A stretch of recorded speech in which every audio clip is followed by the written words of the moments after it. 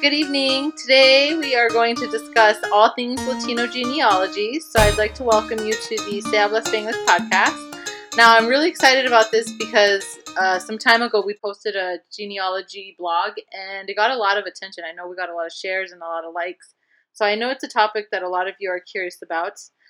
We are recording at my dad's house in the middle of the desert. So if you hear roosters, that's why, or if you hear noise, I'm literally like live recording on the floor in the living room of our home. So excuse the non-professionalism, but it was the best way for me to record with my sister.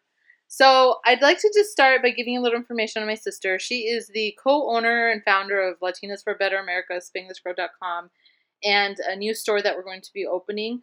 But one of the things she embarked on a few years ago was learning more about Latino genealogy and doing our own ancestry research. So, I mean, in many ways, she really is just a self-taught Latino genealogist. And I think you guys can all learn a lot from her because she's actually like done the work, she's done the research, and just to show you how successful she's been, just this week actually, we finally got to the 1500s in terms of our lineage. So right now we've reached the 1500s in Mexico, and we've been able to find one of our lines that far back. So Monica, do you want to introduce yourself?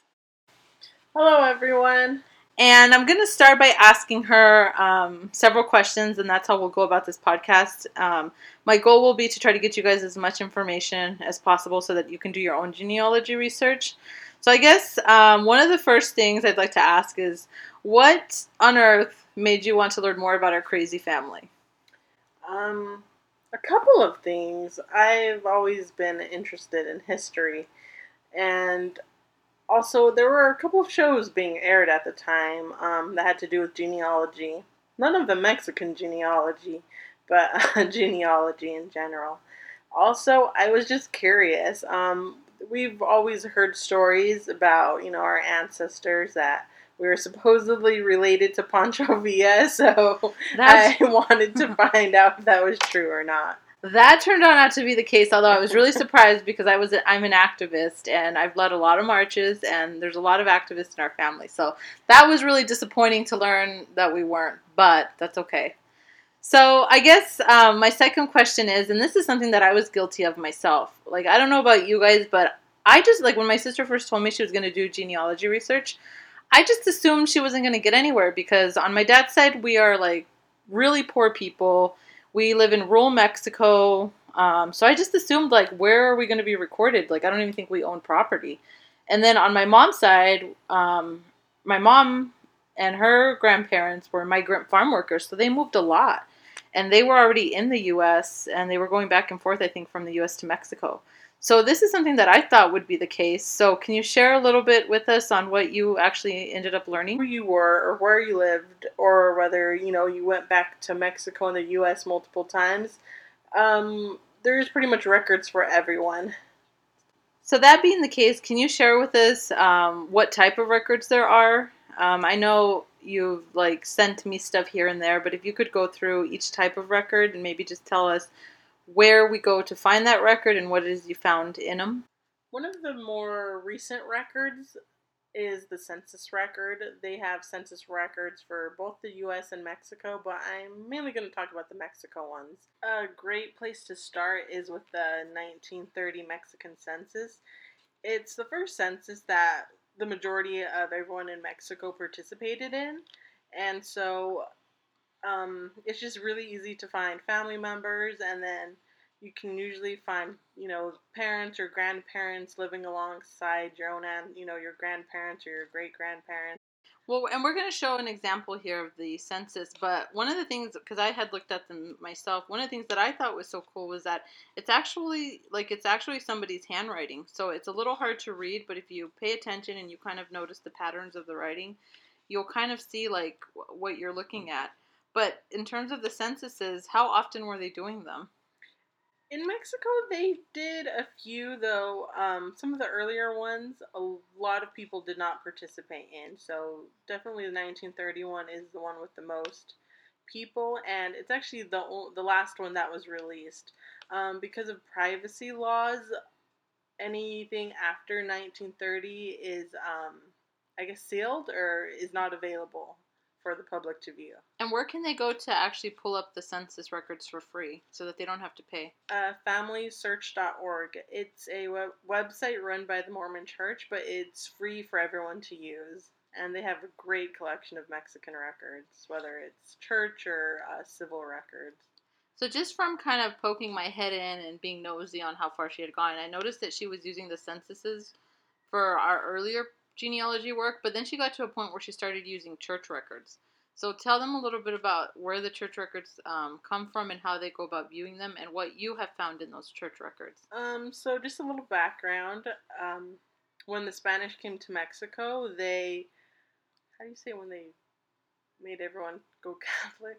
So when the Inquisition, was it the Catholic? Well, it was just when the Spanish church came to Mexico, they made it. They started baptizing. Word? We can't think of the word, but they started baptizing people. Everyone, and they made them Catholic. Before that, I guess they were pagans, or it's kind of the they were natives. Yeah, they were natives. They didn't believe in God or Jesus or any of that.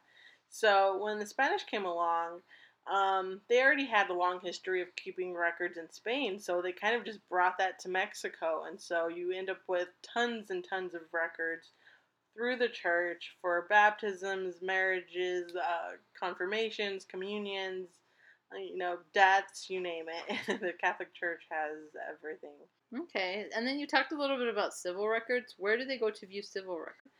Civil records were when someone's born or when they die, they record it. Also, they record marriages as well. So these are done through like the county where they lived or the state? It would be like, getting your birth certificate or getting a death certificate. They would have to record whenever someone was born or died.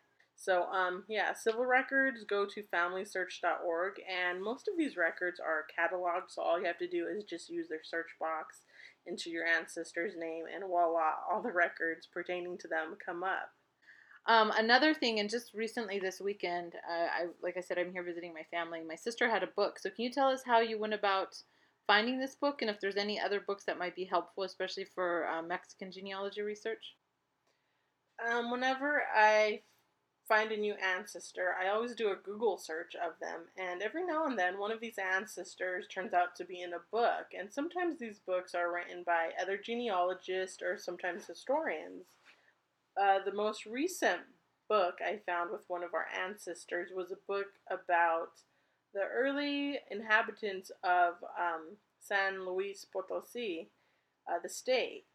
And this book was pretty cool because it listed our ancestor, his siblings, his kids, and his parents, and I think even his grandparents.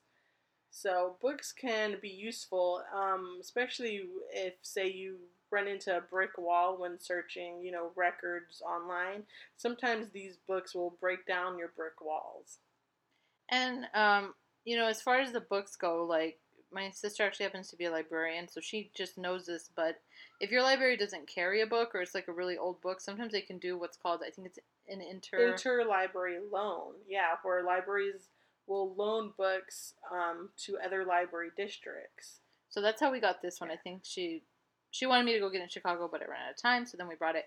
And this book ended up being so cool because we ended up finding like this, what it was like people were like entering transactions, so like if they had sold gold or if there had been any legal issues, and it was actually kind of funny because all of a sudden we start reading about our relative who married into this family who were like they were like Valos, yeah they were like somebody actually had this online. They did a whole thing on it, another genealogy researcher, but yeah, like they were robbery highwaymen. So we're like reading about these people who were like beheading each other and they were getting hung for what they did.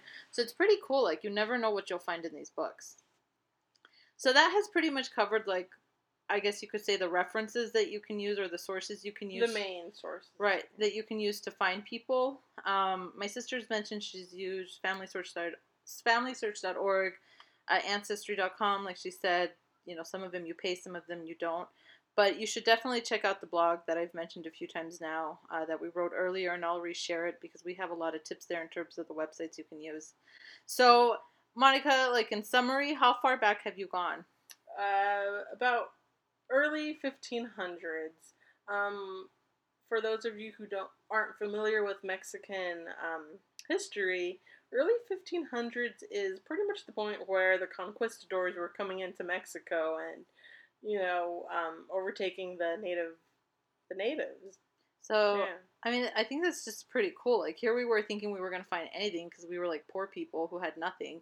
And yet you've been able to trace this back to the 1500s. And actually, we just did this yesterday. We were sitting on the floor going through this book, and that got us to the 1500s.